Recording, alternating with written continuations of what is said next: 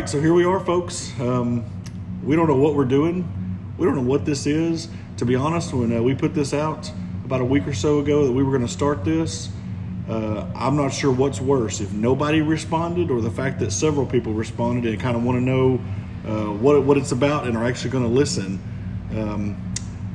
Chris, what do you think? What are we going to do?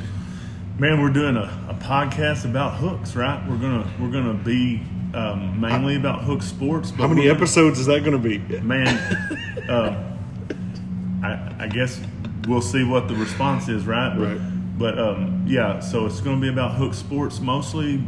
We're going to talk about some hooks news, keep people informed, try to have a little fun, interview some people, community members, coaches, things like that, and we're just going to have a good time. We're going to outline, weekly sports that's going on the day of and prior to the podcast the week of, and that's the gist of it. And we want to grow. We're going to start out right now where it's just a podcast, just this as far as just audio.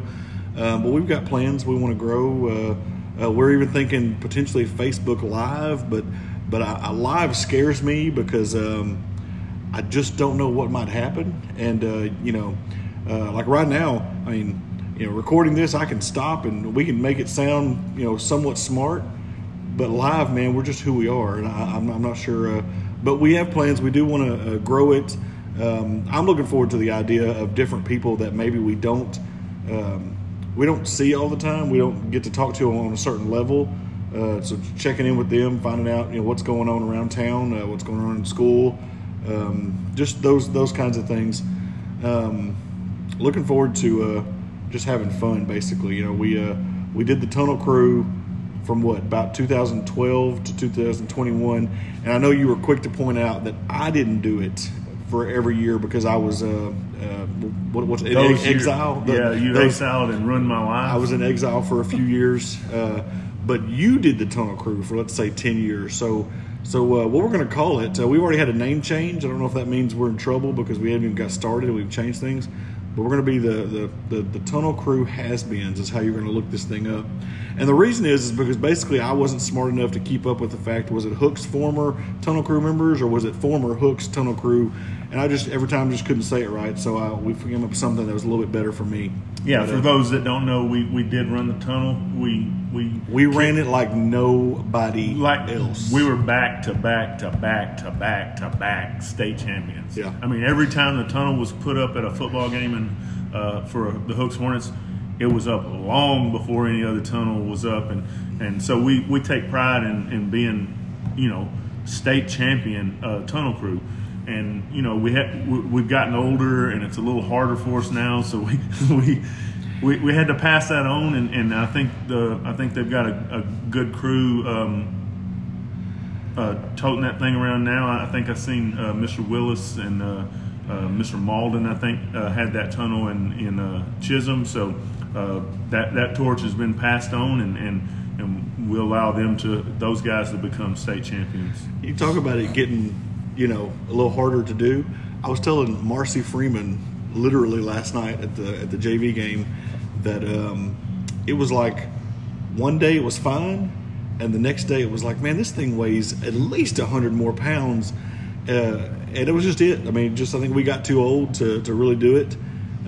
But I will say this: I don't think there will ever be anybody in the history of Hook's Tunnel Crew lore that will ever compared to that. And I don't know if that means we were that good or we had that little to do in life. I don't know, whichever that is. Our lives are pretty boring, and so we want to welcome you into that and be a part of that. So yeah. So hey, we're going to take a quick break, and we'll be back in just a few short seconds, and we'll have Mr. Tony McGee, the owner of Acadiana Joe's, which is where we're doing this podcast, and we're going to interview him and just let him kind of tell us about his business, and we'll see y'all in a couple of seconds.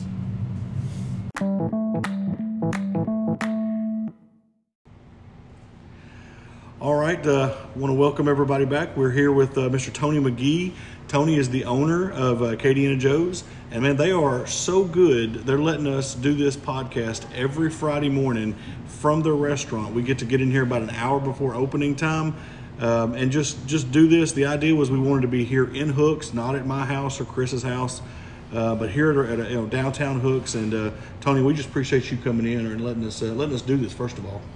Oh, thank you. You're very welcome. So hey, I got just a couple of questions for you.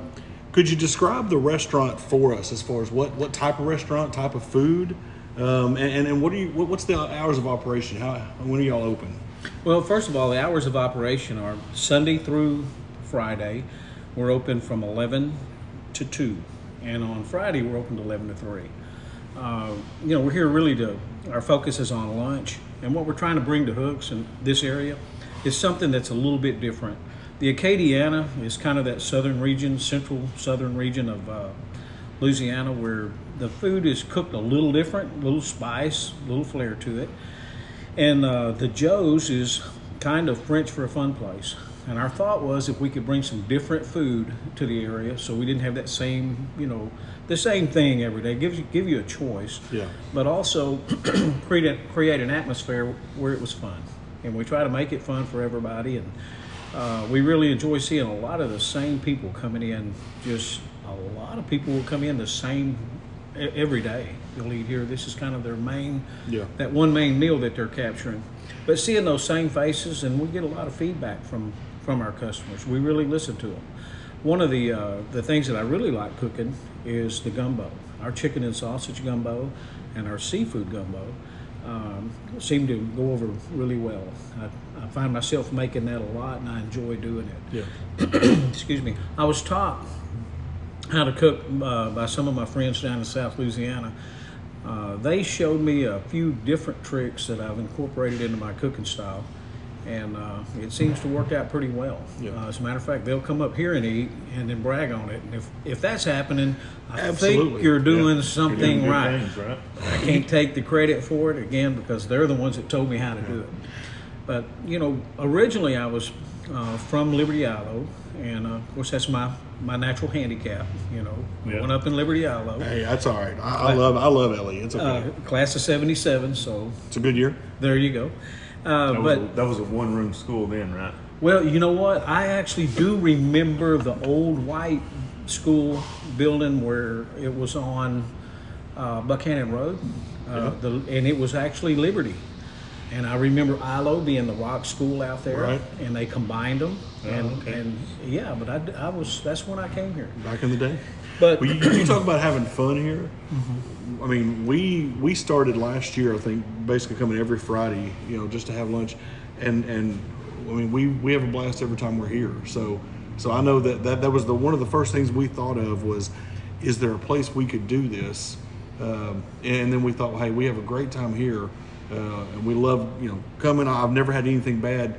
Chris actually gets things that are not even on the menu. I don't know how that happens. Well, but you got to become a boss level customer, right? So then the secret menu's opened up. well, what Chris has learned to do is to keep pushing. yes. And when the kitchen girls tell you no, you just keep pushing. Well, I mean, and literally, then they're going to cave in, and they're going to do it. They're going to make what you ask. I mean, he has things, people walk by and ask, what is that? And, well, it's not on the menu, but it's for Chris. So, we enjoy seeing Chris here. We enjoy seeing all the guys here. yeah, we have a great time. What made you choose Hooks?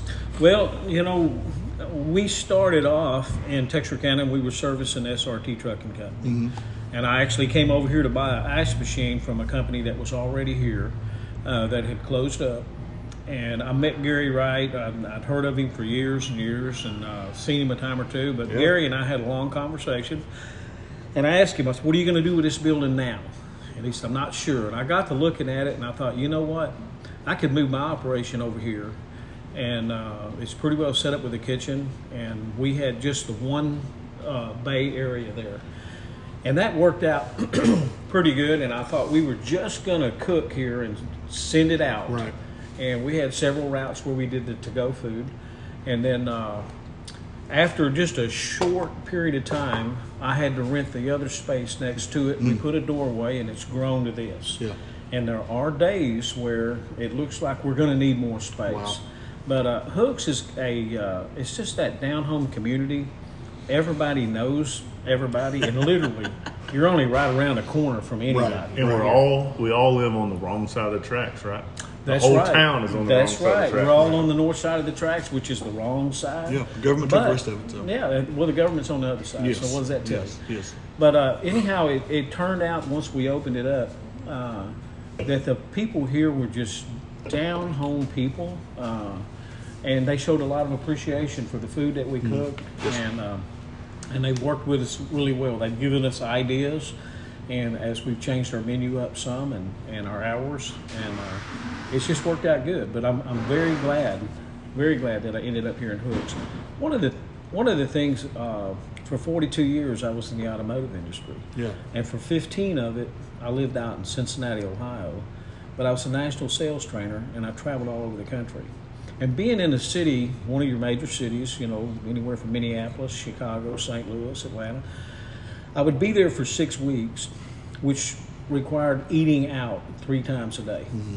And the different foods that I was able to, try out, and I kind of thought, one day you're going to have a restaurant, and you're going to select the good items, and that's what you're going to serve. You're going to make it to where people don't have that drab, same thing. Not that that's bad food, but it's just like my mom's cooking. Right. It was great, and I've ate it all my life, but I wanted something different. Yeah, and I guess that's why there's a Burger King and a McDonald's. So you had choices when it came to that. And I said if I opened up a restaurant, I was going to give people choices of something that they haven't had or can't find anywhere else. Something different to their region. Absolutely. Yeah. And kind of taking that Acadiana style food and blending it with this East Texas, I'm going to say in the nicest way, redneck way of cooking. It's turned into what it is, and it's been very successful. The city here has really, this community has been very, very supportive. You're doing something right. I was sitting at the house this morning fixing to come here, and one of the local guys here, and I was driving over from Texarkana, called me and said, my car's in the shop over here in Texarkana and I'm stranded. Can I get a ride with you back to Hooks? Wow. And David Cross, great guy, we rode back over here and we just kind of talked about this community. Yeah. And, I wouldn't trade it for anything. I wouldn't want to be, and I kind of think if we were in the Texarkana area, I feel like we would do good, but I don't think we would have that touch with the customer that we've got in this community. Maybe kind of just another restaurant. I mean, a good one, but you know what I mean? Yeah. Easy to get lost in there's a lot going on there. 100%. Yeah. And over here, actually the other restaurants here in town, we're friends. People say, well, that's your competition. No, we cook different. We share ideas. I've told Myra, because I come from Texarkana in the mornings, I've told her, if you need something picked up on the way over here, you call me. I'll be happy to get it for you. And I've done that for her, and I know she'd do it for me. Yeah, that's good stuff. Yeah, we do. I appreciate the other people here in town. I see what they're doing, and I'd help them any way I could. Well, that's one of the things that I know. Chris and I believe that because we're from here. This is literally all we've known. I mean, I grew up, right across the street by the bank parking lot. I mean, that was my house growing up on Main Street. But I don't know who's going to be listening to this thing. But the fact is that this community, for all the things that maybe it doesn't have, we don't have all kinds of big fancy stuff, but we do. We take care of each other. I mean, and we do. We joke about the wrong side of the tracks thing, but we do kind of view it as sometimes it's us versus the world. But that's in a good way. And our goal is that anybody who wants to be here, and that buys in and says, hey, I want to be there, I'm proud to be there, that's who we want. Whether it's restaurant or whether it's just a community member, people that just want to be here is what we're looking for.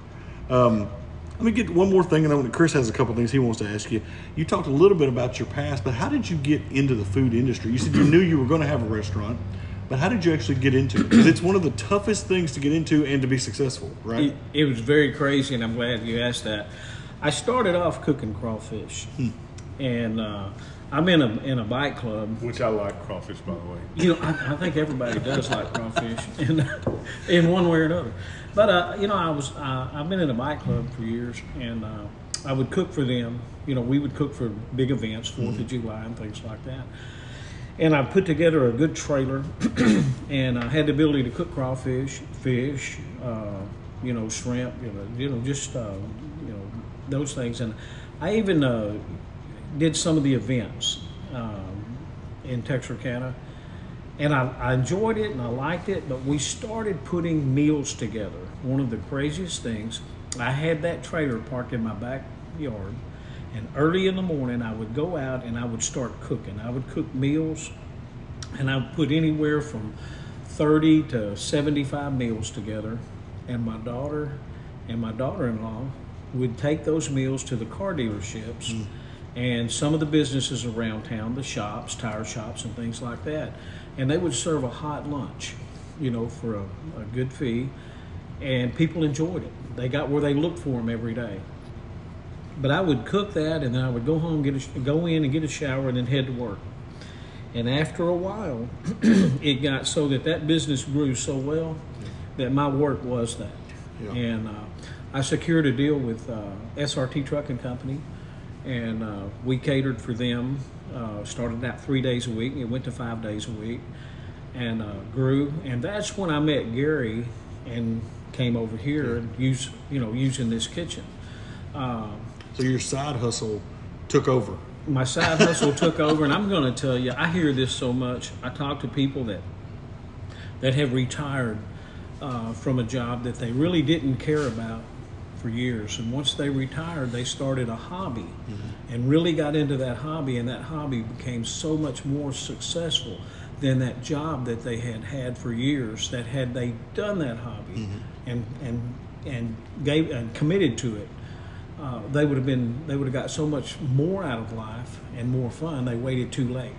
And I told myself I was not going to wait till it was too late or my health got too bad and sit on the porch and wonder what it would have been like. And so I took that step. When we had the commercial kitchen in Texarkana, I kept thinking, what would it be like to have the restaurant and serve people daily? And I've got to tell you, coming over here and doing it, I had some fear and some concern, and it's exceeded my expectations when it come to the financial side of it. But I got to tell you, the warmth and reception that we've got here in Hooks far exceeded my expectations. And being in the automotive industry, I was a salesman, a sales manager, a general manager, and I was even a GM dealer from 91 to 96. A lot of people might not understand this, and this word is not a bad word, but it's Oldsmobile. I used to be an Oldsmobile dealer. Now, if you talk to the kids today, they've never seen an Oldsmobile. They don't know what it is. Well, they're missing out. Well, I tell them to go look in your grandpa's garage. There might have been one. A Rocket 88. There you go. Yeah. And but anyhow, throughout all my years in the automotive industry, I never got the satisfaction that I get while serving people here and interacting with these people here. Yeah. And I guess, when it's time to eat, it's, that's something you enjoy doing. And I like being a part of that and that part of this community. Well, we appreciate you being here. Chris, you got some stuff you want to ask? Yeah, so, you touched on a couple of the questions that I had planned on asking you, so I don't know that we need to talk about those again. But so do you got one story, funny story that's happened here in this restaurant that you can think about that since you've been here, you got a story, you got maybe a funny story with a customer or your employees or anything? Customer named Chris? Yeah. Yeah, well, I could say, and try to point out one, but I've got to say this, Chris. Every day that I'm here reaches that. Yeah. Every day. I could walk out of here every day and say, that was fun. I enjoyed that. That was fun. And to say that one kind of exceeded all the others, I think they're all important. I think the slowest day that I've had here, talking to people, and interacting with them, cooking for them, that's been, as fun as anything that I've done here. It all does. And as far as to pull out that one story, I hate to incriminate anybody or anything, so I'm going to hold on to it. I understand. Okay. Well, I mean, you're in public service, and that makes sense. If you spent any more time out of the kitchen around out here, there's no telling what you're probably safer back there. Not having to be around so much, especially the characters that we know. He tells me stories all the time about him and guys that come from the depot, and I'm surprised y'all are allowed in here still sometimes. You would think so, that I would be safer back there, but my daughter runs that kitchen, and I feel like sometimes I'm safer out here. Okay, well, So yeah, I could imagine working for Bethany. That'd be a So you're constantly. I know you're constantly tweaking and changing your menu and stuff like that. Is there any big changes or anything big coming to Acadiana Joe's in the near future? Are you trying to get on the I know where he's whatever's going not with on the menu right now? I know where he's going. Not with even this. menu He's items. already he mentioned it earlier. I know right where he's going. Yeah. Okay, that season's right around the corner. His question is this: are you going to be doing crawfish this year? That's the question. And the answer is yes. I am doing great. crawfish this Great. year. I knew he was fishing for that one. But yes, and another thing is that we're open Sundays now. We're Yes. doing Yes, we're doing definitely. actually from the 10:30 to 2.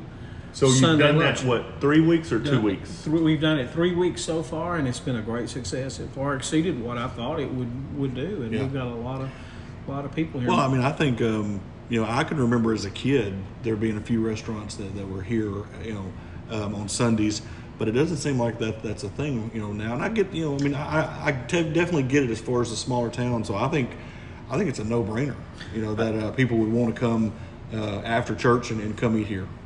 And another thing too, Chris, we're putting in a freezer now. They're putting in another freezer in here. So we're going to have meals to go.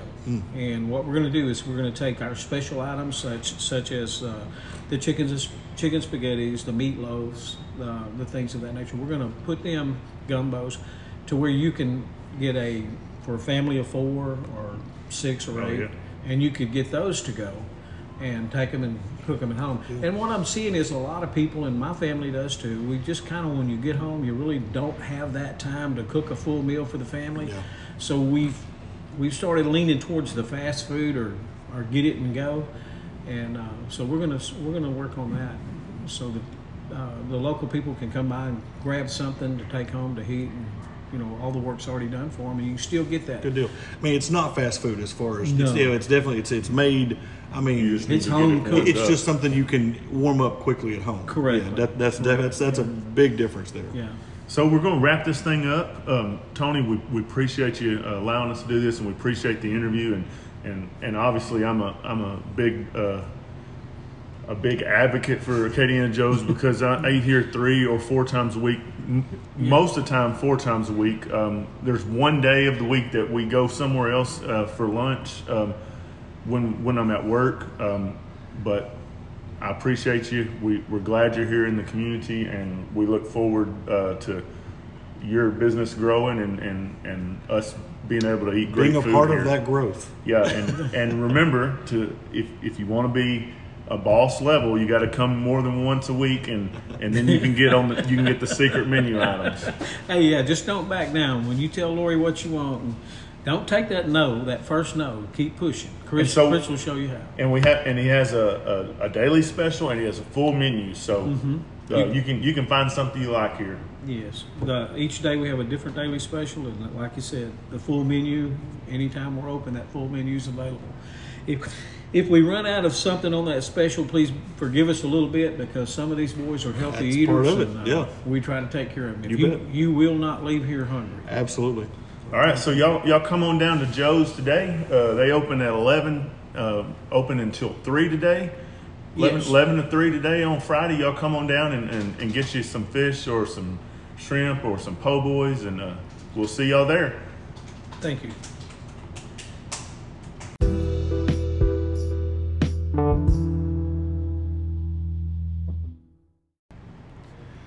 All All right, and hey, we're back again. We want to thank Tony and his staff for letting us be here at Acadiana Joe's. I'm excited about doing this every week here.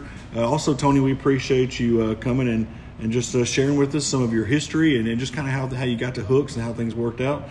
I think we're going to talk about a few some sports from this week, earlier this week and last night. What about volleyball on Tuesday? So on Tuesday, the girls varsity they did lose to Pewitt, but they had some highlights. We'll talk about that. Morgan Creer, she had like 24 kills, a few blocks and some aces, and then Addie Hale had 25 assists. Allie Winifred had 15 assists. Kinsley Birdwell ended with 21 digs, 10 kills, a block and an ace. Annabeth Black, she had 7 kills, 2 blocks. And Maddie Campbell back at the libero position, she had 11 digs. So there were some highlights, and they play tonight, 4:30, senior night tonight. So pack the house for them tonight. I think playoff positioning is on the line, but we just want to win the game no matter what. So y'all go cheer them on. So what happened last night? We went to Redwater, and I know we went 3-0. What's 7th grade do? I know they won, but what was it 20-12? Yeah, 7th grade they won the game 20-12. Luke Basinger, he had a long pick six to start the scoring, and then Haynes, the running back, he had a long touchdown. And in the 8th grade game, that final score was 36-8. Man, they had a lot of highlights. Kayvon Stigger had a 40-something yard touchdown run. Bentley Powell scored a 2-point conversion twice. Bentley Powell had a long touchdown run too. Yeah, Bentley had that 60-something yard kickoff return. They tried, I think, a little short onside kick, and he caught him. He surprised them by fielding it and taking off. So that was a big play. And Kayvon Stigger had another 55-yard touchdown run. They pretty much dominated. KJ Gaston, he had some long runs and a lot of long receptions. The JV game, and that final score for the 8th grade was 36-8. In the JV game, we recovered a muffed punt, or not. I don't know what you call that, right? So he tried to punt it and missed. I was gonna say, when you miss the punt, he was kicking out of his own end zone and tried to punt. And there was a few Hornets down on that play and recovered that fumble in the end zone. Couldn't really tell who it was. The JV game was crazy, man, because it started with Redwater scoring first, except we intercepted the ball, except the ref didn't the see official it was about 20 yards away and called it a touchdown. And actually on the muff punt that we recovered, the first thing they wanted to call was the safety. Yeah. It was an interesting game. But I mean, our JV team, man, they're salty. And Redwater was too. It was a hard fought game, but in my opinion, it wasn't as close as it really should have been. Well, Redwater was big up front on both sides of the ball, and their defensive line was in our backfield a lot. We had trouble running the ball, but we didn't have trouble passing the ball. Well, I'm just talking about the fact that half of their points really didn't, we picked the ball off. Yeah, so for sure. Yeah, it was definitely, I believe it was definitely an interception. So Jasper Crane, he threw like a 60-something yard touchdown to Rod Bailey. That was a big play in the game. And we just grinded that game out for a win. That final score was 21-12, the Hornets. So we swept all 3 games last night, and we're going to win tonight. Tonight's a big night. Yeah. I mean, obviously, this last 3-game stretch, is big as far as playoffs and playoff seeding. But man, tonight's a big night just because it's Redwater. I mean, that's a big deal. We don't play Pleasant Grove anymore. In the '90s, that was a huge deal for all of us. Now, probably this is our big rivalry, I would think, and it's a big deal. I mean, I know we're picked to win, but it's not going to be easy. But I'm looking forward to seeing what Tripp does, what Key does out there. What Carter and Boogie have in store as far as catching the ball and running. It's going to be at 7 o'clock. Yeah. Kickoff is at 7. Remember, not 7:30 for district games. We're at 7 o'clock. Looking forward to that. I'm going to say conservatively, I think we win by 20. What do you think? Yeah, 20 or more. I mean, I'm not conservative when I make predictions. Athletically, right? you're not conservative. That's it. Yeah, Right? Yeah. Athletically, I'm not conservative, so I tend to think we're going to win by 30. But I think that every week, right? Right. So, guys, don't forget volleyball at 4:30, and then 7 o'clock. Both games against Redwater. Want to win both of them. So let's take a quick break, and then we're going to be back with Coach Birdwell. I'm really looking forward to this. A longtime friend of ours, and just excited to hear what he's got to say, and just to see what's been going on. So we'll be right back.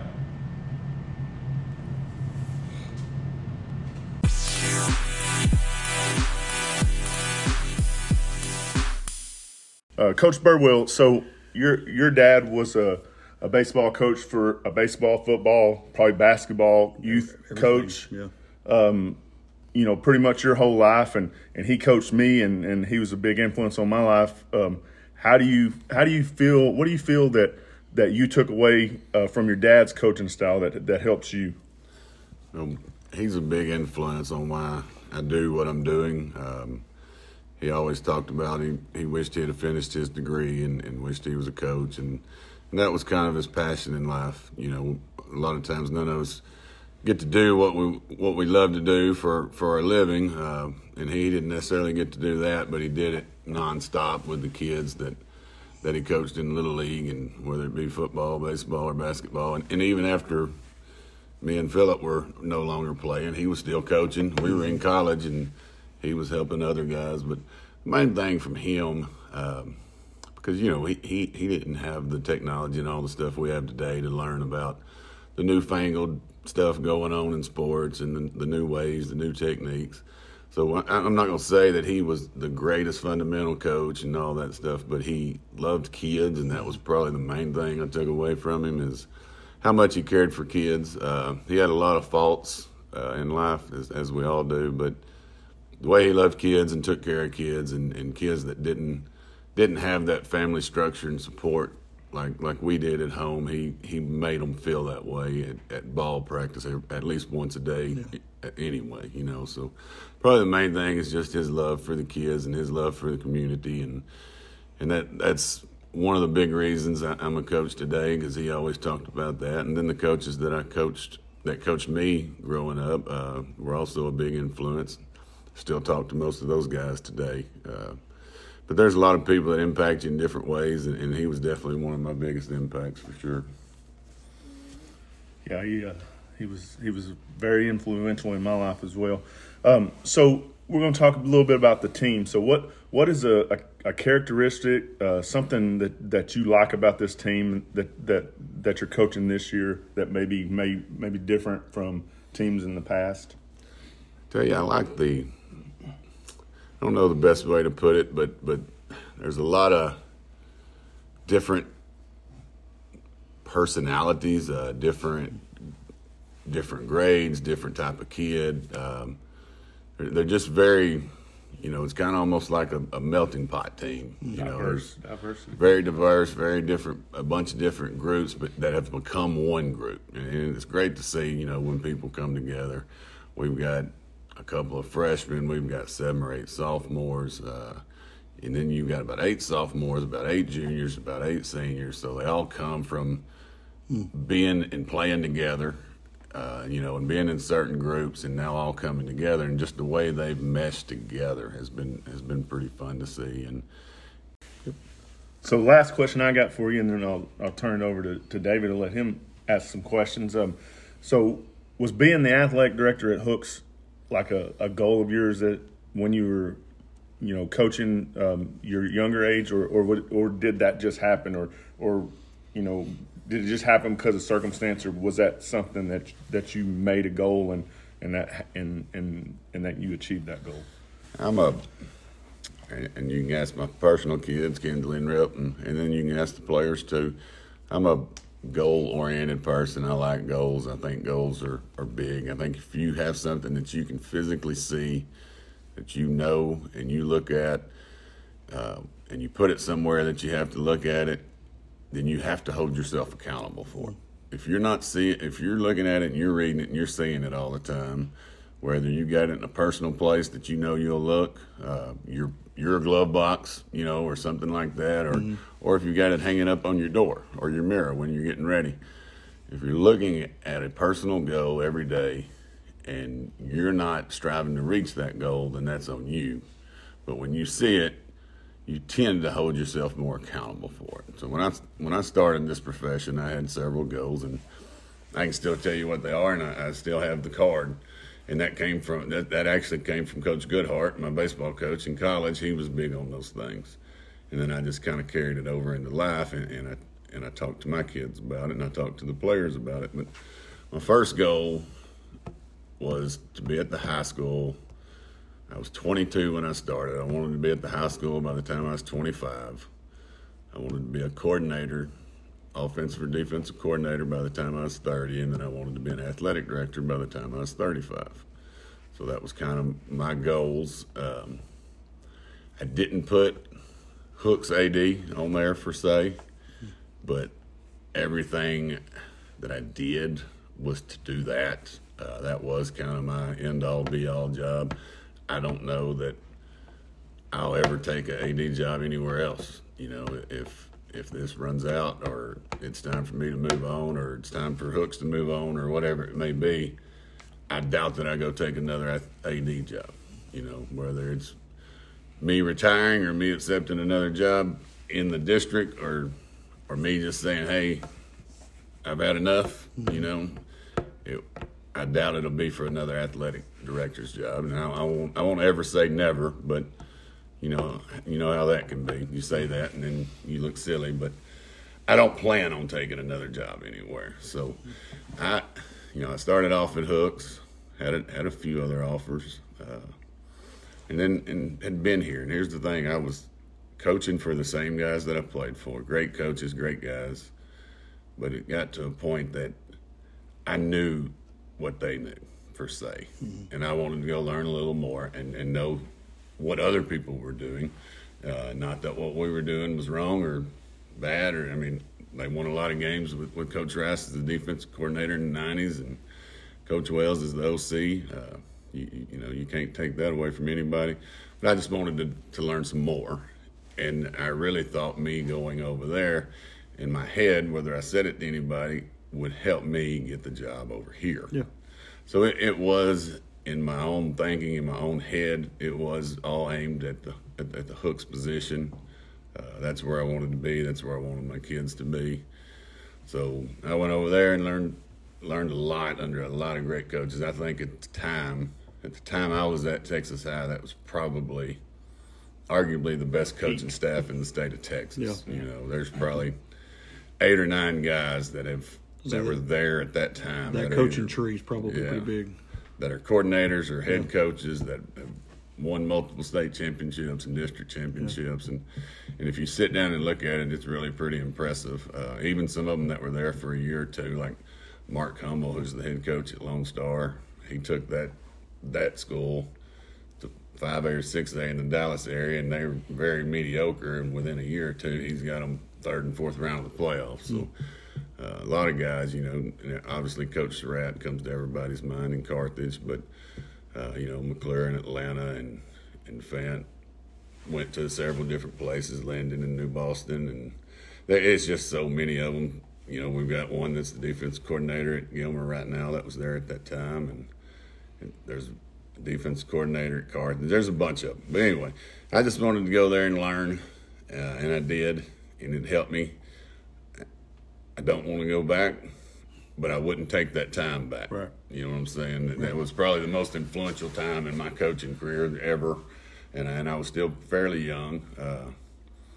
So when I came back, it was when Coach Rice was stepping out, and Coach Janice took the job. And me and Coach Janice talked, and he offered me the defensive coordinator's job, and I felt like at that point taking that defensive coordinator's job would definitely lead to a chance for the athletic director's job. So how old were you when you got the athletic director? Well, everything was pretty close, not exact. I moved up to the high school at Hooks. I spent 2 years at the junior high, but actually the second year, we did split staff. So I was actually a high school coach the second year, which is actually a year ahead of schedule.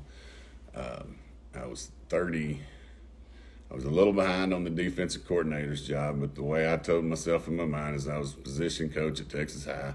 At that time, if you know anything about this area and long time in football, being a position coach at Texas High on the varsity level was probably equivalent to any defensive coordinator's job in the area, because they were just that good and that, you know, that big of a program at the time, and they still are. They still do a great job, don't get me wrong. I'm just talking about my personal experience. So they were very good. So I think I was 32 when I actually took the defensive coordinator's job. So I was about 2 years behind on that. I was a year ahead on the high school position job, and then 2 years behind on the defensive coordinator's job.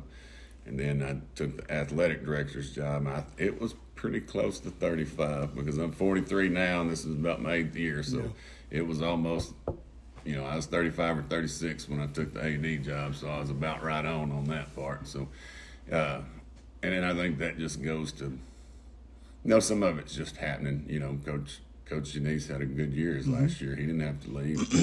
He just decided he was ready to do something different, you know, and sometimes that happens. So a little bit of that's luck of the draw, and a little bit of that was good luck for me, because we had a dang good group coming back, you know, so it gave me a good group to start off with my first year or two. And Coach Denise could have won the same games with those guys probably, but, you know, we had a district championship my first year, and it was the first one in, I think, 12 years. And then 2 years or the next year we won playoff game, which was the first time since, I think it was 15 years on the district championship, and it was 10 or 12 years on the playoff game. So, and that was a group that I kind of inherited. I can put that under my name and with those groups, but, you know, most coaches could have done the same stuff with them. It wasn't me. It was those kids. The other playoff team, was that 06? 06. Was you here then? Or? Yes, I was here. That was my last year at Hooks. On my first go-through was 06-07 year. So at Hooks, we went 10-3 in 06 with Coach Hyatt's group. And then we played in the state championship in baseball. I was going to say, you're a pretty good baseball coach, too. That was the last baseball game I've coached in high school. You know, I've coached 1,000 other games, and I say that I'm wrong on that, because I've helped as the athletic director a few times. I've stepped in and helped Coach Hyatt and Coach Ruth and those guys. So it was the first time I had last time I had a full season, I should probably say. And we played in the state championship game and went 10-3 in football. And then that's when I went to Texas High. I was actually working at Texas High already, and I was still coaching baseball, because I told Coach Norton over there when I took the job, we were doing spring football. So I'm practicing baseball at Hooks with those guys. Luckily, we had, out of 12 guys, 11 of them were seniors. We had one guy, I think it was Brady Ridge, that was a little younger. Brady didn't play football, so Coach Rice let Brady go with us in baseball. So we got him during the period. So we started at about 2:45, and, you know, when you got that many seniors, by 4:45 or so, 4:30, we were done, and I was heading over to Texas High for spring football. That was a rough 3 or 4 weeks, and then on Thursday, Friday, Saturday, we're traveling for baseball. Then I'm going over there on Sundays and meeting about football. But I wanted to finish that journey out with them. That was a special group to me. I mean, I can still tell you about all the kids in that group, from Gerald Gooden and Cortez Smith and Junior Willis and B.J. Willis, and several Willises in that group, and Coach Hyatt and Brandon Schote. I mean, there's a bunch of them in that group. They were actually 8th graders when I started coaching at 22. So when they moved up, the year they moved up to the high school, which was my second year, was the year I started coaching high school. So they were actually also my first 4-year group at the high school. Now, I was still doing junior high and high school the second year, but it was my first official year as a high school position coach. So that was a special group to me, not to mention, you know, when you win a bunch of games, it's easy to remember those guys. And because they went 3 or 4 rounds in the playoffs. They had several guys at the track meet in Austin.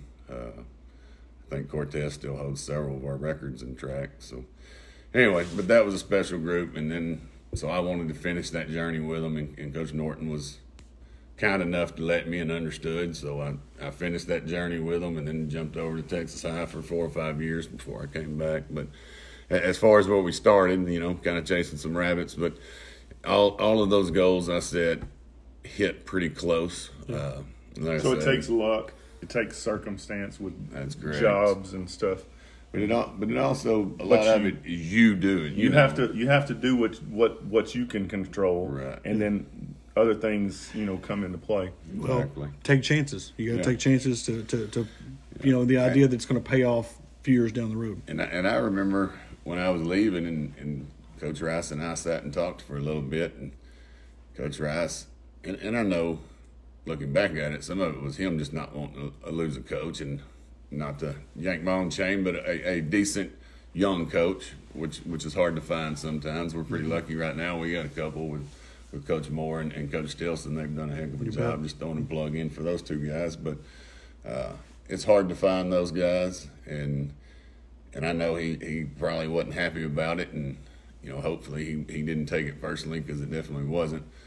But I know he probably wanted everybody to stay because it's easier that way for everybody. But he kind of said that he knew what my goal was in life, and that hooks was kind of my end goal. And he said, I don't know if this is the best thing for you. Well, I felt like it was, because I felt like I had to break a stigma. One, as much as I love baseball, that's what I played in college. It's probably my son's best sport. It's my daughter's best sport. But there was a little stigma of a baseball coach, and in East Texas, when you get that, you can get stuck with it, and it's hard to get out of. So that was one thing I was trying to break, and it's not a bad thing. It just wasn't my goal. Yeah. That wasn't my goal. Was to be a head baseball coach for a long time. Wasn't my goal. So I wanted to break that stigma a little bit and learn a little bit.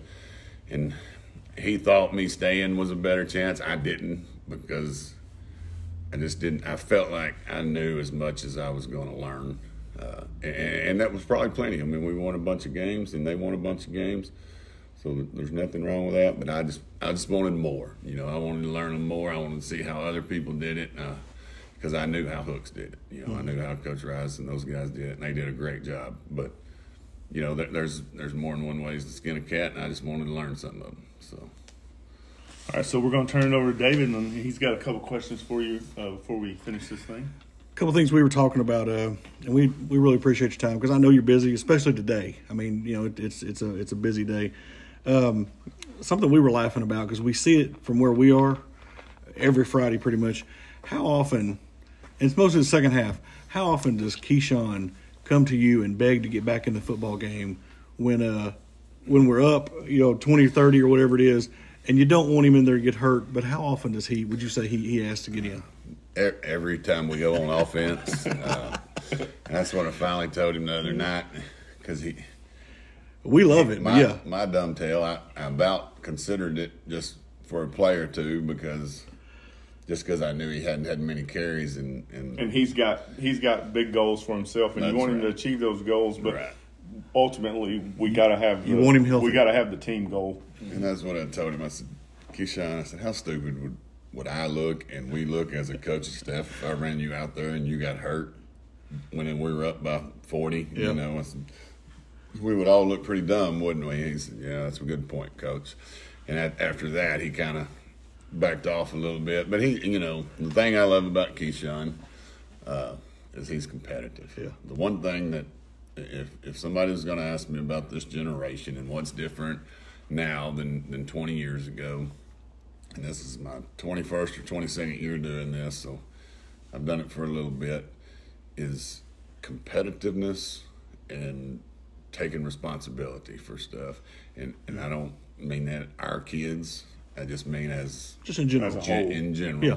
As a group, yeah. As a generation, you don't see the competitiveness that you used to. I mean, kids would fight over getting shotgun or racing to touch the truck and back or whatever, just the competitiveness of the kids. But that has disappeared some, and taking responsibility for what you do or your actions that's disappeared some, and it's not the kids' fault. Let me say that. Yeah. Because they learn what they do. Yeah. I think it's us as parents, myself included, we don't push those things as much. We're always there to step in for our kids and take anything they did wrong. And so when they get to be young adults, it wasn't their fault. It was somebody else's fault. Somebody else did this. And it's always a bunch of fingers pointing different ways. And that's one of the things that we're trying to work hard on at Hooks. And it's probably better in Hooks than it is anywhere else. So we're lucky. And that goes to the parents and the school staff and the coaches and everybody involved. But if you step outside of our bubble, it's a lot worse. Yeah. So. I agree. So I had Keyshawn in coaching him in basketball in 5th and 6th grade. So I know exactly how he is. He's a great dude. I wouldn't trade for that dude. But when he was on the court, and Keyshawn comes sit down for a minute, he's like, "Coach, I got to get back in there." So Right. so I know it's. Keyshawn may be the most misunderstood kid in Hooks history because he's a great kid. He's a fun-loving kid. He's always smiling. He's always happy, but he's competitive. Yeah. So Keyshawn wants to win, and Keyshawn wants everybody to do well. But in Keyshawn's mind, and a lot of times he's right. Let me preface it by saying that Keyshawn feels the best way for the team to win is for him to have the ball in his hands at all times, and most of the time he's right. And that's be honest. great players Right. at every level believe that. Yeah. So when he's not getting the ball, and that's something that we're working on, and he's learning, and he has gotten better at. His freshman, sophomore year, you'd see those old arms come up like the old shrug, and I told him, I understand, Keyshawn. I know you and love you, and I'm with you every day. I know who you are. I know that you're a competitive dude that wants to play and wants the ball and just wants to win. But the perception of other people is something different because you're doing that. I had a college coach watching him his sophomore year, and it was just they were watching our playoff game, and they said, "Man, that dude's a baller." He said, "But he throws his arms up too much." I said, "Coach, you just had to be around him. He's a great kid. Yeah. He's competitive. He Yeah. just wants to rock. He just wants to win. He's for everybody. I know what that looks like, but if you know him, you don't think much about it. If you don't know him, you might." Yeah. So Well, I've talked to Keyshawn about those things a lot, and he's done a lot better, and he's done a lot better this year. So, but they're all in competitive nature, and I wouldn't trade his competitiveness for any of the little things that we're talking about, because his competitiveness rubs off on the other kids, and it goes a long way for our team. Well, like I said, we love just seeing, from the stands, the idea. You can tell, like I said, he's down there asking. He wants back in. He wants back in. And like Bates said, he's got goals, and that goes back to me talking to him about setting goals. And he wants X amount of yards. And, last year, and that's what I told him, here's the difference, Keyshawn. Last year, you were it. After we lost some of those receivers and stuff, you were kind of our offense. And I almost felt bad that we handed him the ball. 37 carries against Puget? He carried the ball in one game more than Billy Sims ever did at Hooks. He's got the school record for most carries in a game, and I'm almost embarrassed by it, to be honest with you, because I don't want to do that. You want him healthy. Right. Yeah. And this year he's averaged under 20 touches, which is, maybe a little low, but it's been what has helped, and he was banged up the first 2 or 3 games, so that definitely affected. He's still averaging almost 7 yards a carry. But like I told him, the way you get your yards this year is let's play a bunch of extra games, because you got another back that's dang good sitting right behind you, so when you get a little tired, we can stick him in. The quarterback is a little better runner than we've had since Benji anyway, so he's got to have a few carries. But when all those guys are successful, it makes it easier on you. Yeah. Because what everybody started... You don't have to have as many carries because he can right. break them long runs. What everybody started doing last year was packing the box and manning this up and just everybody running the Keyshawn. Yeah. And we probably leaned on him too much, but we felt like running the ball and stomping the ball out and keeping the clock running. And because honestly, the defense last year, and it was very young, and it's still pretty young, to be honest with you, but statistically, It was probably age-wise, it was one of the worst defenses I've been a part of, and that's not a knock at the kids. That's just as much on the coaches as it is the kids. But our defense is so much better this year that we can do stuff, and it's the same kids that are so much better this year. So don't get me wrong. They just grew up a year and they're a year older, and so it's a huge turnaround defensively. So now we can go fast, we can do different things, and not worry about our defense having to go back on the field. So it's a little bit different mindset all the way around. And last year we were, it got to a point that, hey, we were just trying to make the playoffs, and I don't like that. That's not the goals I've set for Hooks High School. Some of that was because of injuries and other stuff out of control, but that's what we got to, and we felt like that was the best way to do it, unfortunately. And I almost felt bad. I told Keyshawn, you got X amount of carries in your body. The more you get now is the less you got later. So don't worry about getting too much. If you're fresh and you're getting it 15 times fresh, that's better than getting it 30 times tired. Right. For health reasons and for what you put on film. You're going to have 15 good runs to the 30 average runs. Yeah. So our goal is to keep him, around 18 to 20. And then as it goes on in the playoffs, he may have to have a 25 or 30 carry game, but we want him to be fresh when we get there. We don't want to be beat before we get to a game because we got a bunch of tired horses. Let's at least have fresh horses and have a chance. I actually talked to one of my coaches about that, one of my head coaches about that this week, that as the season goes on, and I had to learn this. At one time, I wouldn't walk off the practice field without doing gashers or sprints or something. But at a certain point, you're probably not going to get them into better shape. But you are going to start beating them down. You are going to start getting them tired, and they're saving something for those sprints in the practice. So if they're saving something for those sprints, you're not getting everything you want out of practice. So as I've gotten older and learned a little bit, you're better off getting your conditioning in practice than holding over and doing some sprints after practice. So we haven't done team sprints in 3 or 4 weeks. And you're going to, when you have 25 kids, you're going to get some cramps the first few weeks, especially as hot as it is and those guys going both ways. And we probably have a tougher two-a-days than anybody. I mean, I would compare conditioning during that time with anybody in the state. But as we go, we start backing off. We start shortening up because we want them to stay healthy and fresh. And I won't say any names, but you see a lot of teams around here in this area that start off on fire, and then they fall as the year goes. You know what I'm saying? That's not who we want to be. We want to get better as the season goes. And I think we've done that since I've been the athletic director. I think you can see most of the time, we always get better as we go, unless we're losing key players. Obviously when you're losing key players, you're not going to be as good. But if we stay healthy, I feel like we've always gotten better as the season went. And other teams, you see them fall, and I think that's because they're beating those kids down. They're not wanting to go to practice anymore. They're not having fun anymore.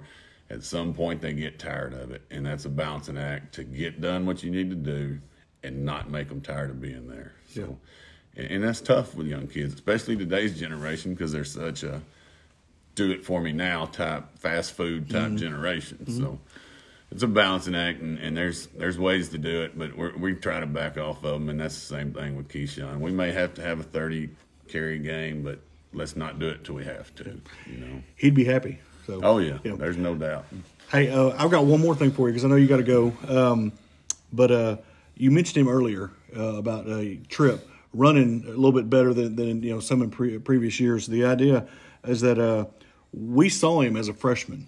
And you could say, hey, man, this kid's got something about him. This kid, you can tell he could be pretty good. Did you think that he would be this good as a sophomore right now? Because he's blown me away. No, without a doubt. if anything, it probably surprised me that it took him a week or two. You know what I mean? Because I have that kind of expectations for him. That's not a knock on him. That's the expectations I have for him. Yeah. You know, what you go back and watch, and it's not really his fault those first few games because we were still working our old line, and then Jake gets hurt, and I talked about what he means to the team. So we had some problems early, and he took a lot of shots. Bless his heart, and he's tough. He took them like a man, and that was. And I've told his dad this. I've told him this. My biggest worry with Tripp is durability. Just watching him in the 8th grade, 9th grade. But he's been more durable this year than he was the last 2 years. So he's done a great job, and no, not one thing he's done has surprised us. We've talked about it a bunch. We've got 2 backs, a junior and a sophomore, who have the chance to be as good of backs that's come through here in a long time. Yeah. Then we've got 2 quarterbacks that are a sophomore and freshman that have as good a chance of being as anybody we've had in a long time at quarterback. You wish you could split them up a little bit. Yeah. You wish you had a junior back and a freshman back and a junior or sophomore quarterback with a 9th grade or 8th grade quarterback.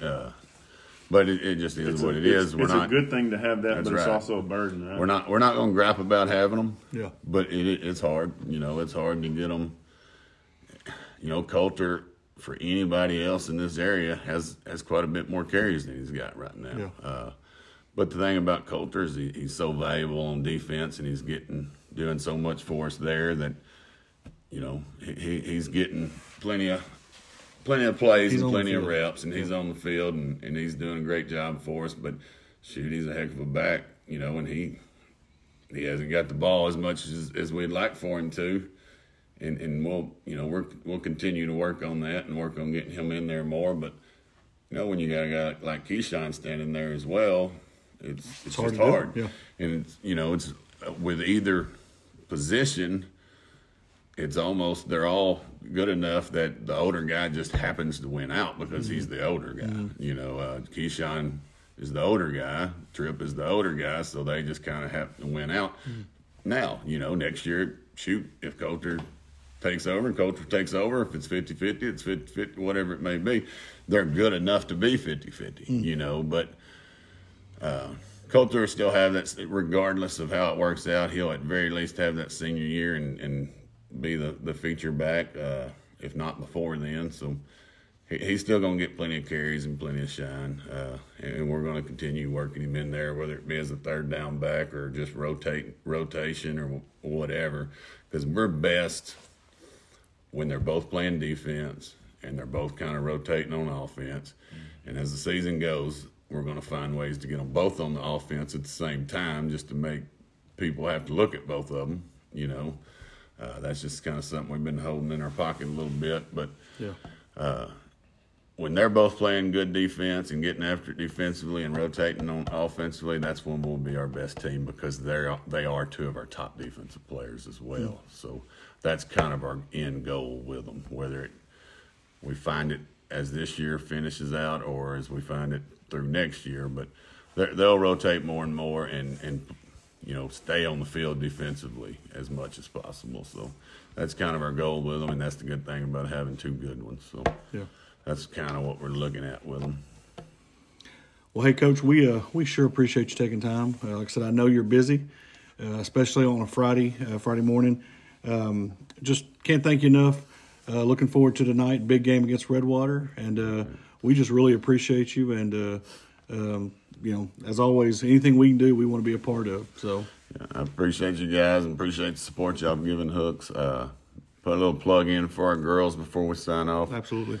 Big volleyball game tonight. If you're not doing anything, go watch those guys at 4:30. They work their tail off too. Great. Senior night, right? Senior night. Great bunch of young ladies. If they win tonight, and don't hold me to this, but I'm about positive if they win tonight, they lock in that 3rd position. Good. For the playoffs, and that 3rd position is probably a big deal compared to the 4th, just on who you play. Either way, it's going to be tough, but it's not quite as tough. So they've struggled a little bit here the last few games. They're looking to get back going, and everything's been close. They just hadn't quite got over that hump. So maybe everybody coming out and cheering them on and getting them going to help them get over that hump tonight, especially as they're playing Redwater as well. We never want to lose anything to those guys. Absolutely. So go over there at 4:30 and cheer those guys on, and then come over and cheer us on. This game, I don't know. I've heard people say that we're in football. I don't know that to be statistically true, though it's probable. But now every game we win moves us up a position, and that's going to be big for us, position as well. If you can get the 1 seed, you've got a chance to play for a little while. And you do any seed. You got a chance if you get in. Yeah. You know, you look every year and you'll see 3rd and 4th place teams in the semifinals and stuff. So if you get in, you get hot, you got a chance. But yeah, people say it's watered down, but every year you see those 4 seeds beat those 1 seeds. There's as many 2 seeds that win state championships, especially in baseball, because when you start playing that series, that 2 out of 3, it changes so much of what you're doing, because you can't just throw your best pitcher every time, and pitchers kind of control the game, as we well know. But you see more 2 and 3 seeds in the state championship than you'd ever think, because when they started doing 4, which we all came up in the year they were doing 2. Well, shoot, before us they were doing 1. Yeah, there was 10-0 teams that are 9-0-1 that lost on penetrations and don't get to go to the playoffs, and that's tough. Eddie Trout still tells my father-in-law that he's the only undefeated team. Well, that's because they lost on penetrations, and they were like 10-0-1 or 11-0-1 in 1960s. Not to get to go. And I think theirs was in the playoffs when they lost on penetrations. So you see more and more of these 2 and 3 and 4 seeds in the state championship or semifinals. Yeah. So as long as you're seeing that and you're not seeing them all get beat in the first round, I think it's good for everybody. You know, who is it hurting? It gives the communities some more games to go watch. It puts more games out. The only bad part about it is trying to get stadiums and trying to get gyms for that first round. Because everybody's either playing or they're hosting, so it's hard to get one. They ought to just say first round, the higher seed gets to go home, or they can pick a stadium in their area that if they can get it, and because it's hard that first round to get stadiums for sure, and gyms as well. But that's the only drawback I see on it personally. But as long as 4 seeds and 3 seeds are making it far, then you might as well keep doing it. So. But I appreciate you guys, all that y'all do for Hooks and continue to do for Hooks. And again, just go out and watch the girls tonight and then come over and watch the boys, and hopefully we'll have a good night. We had a 3-0 night for our sub-varsity last night, which is always big. We want to go 4-0 in football and hopefully go 1-0 in volleyball, since they just have varsity tonight. Yeah, they just have varsity. So that's volleyball at 4:30. It's senior night for the girls. Come on out. And then 7 o'clock over at Hornet Stadium, take on Redwater. Thanks, Coach. We appreciate you. Appreciate you guys. And again, he said 7 o'clock. Don't forget that. Yep, 7.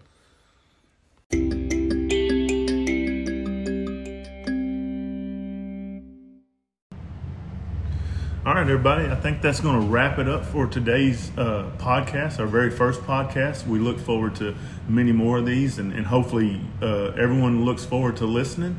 We're going to try to make it fun. We're going to have different guests. We're going to do different segments, and we're just going to have fun. And we never want to try to offend anyone. We're never going to try to degrade people or make say something that's offensive. But we do want to make a disclaimer.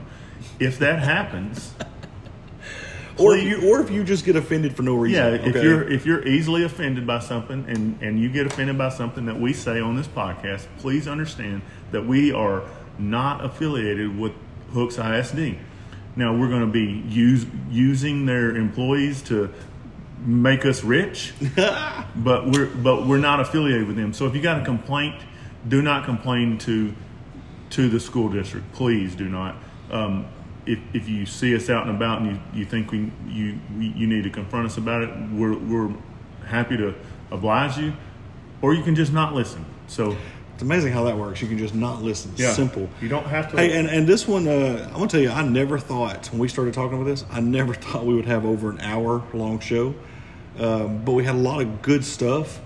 I think most shows probably will be 30 minutes long, but we had a great time talking to Tony, great time talking to Coach Birdwell, and just having fun hanging out. But so thanks. It's almost lunchtime, so we're going to grab some lunch from Acadiana Joe's. Y'all come on down with us, and thank y'all.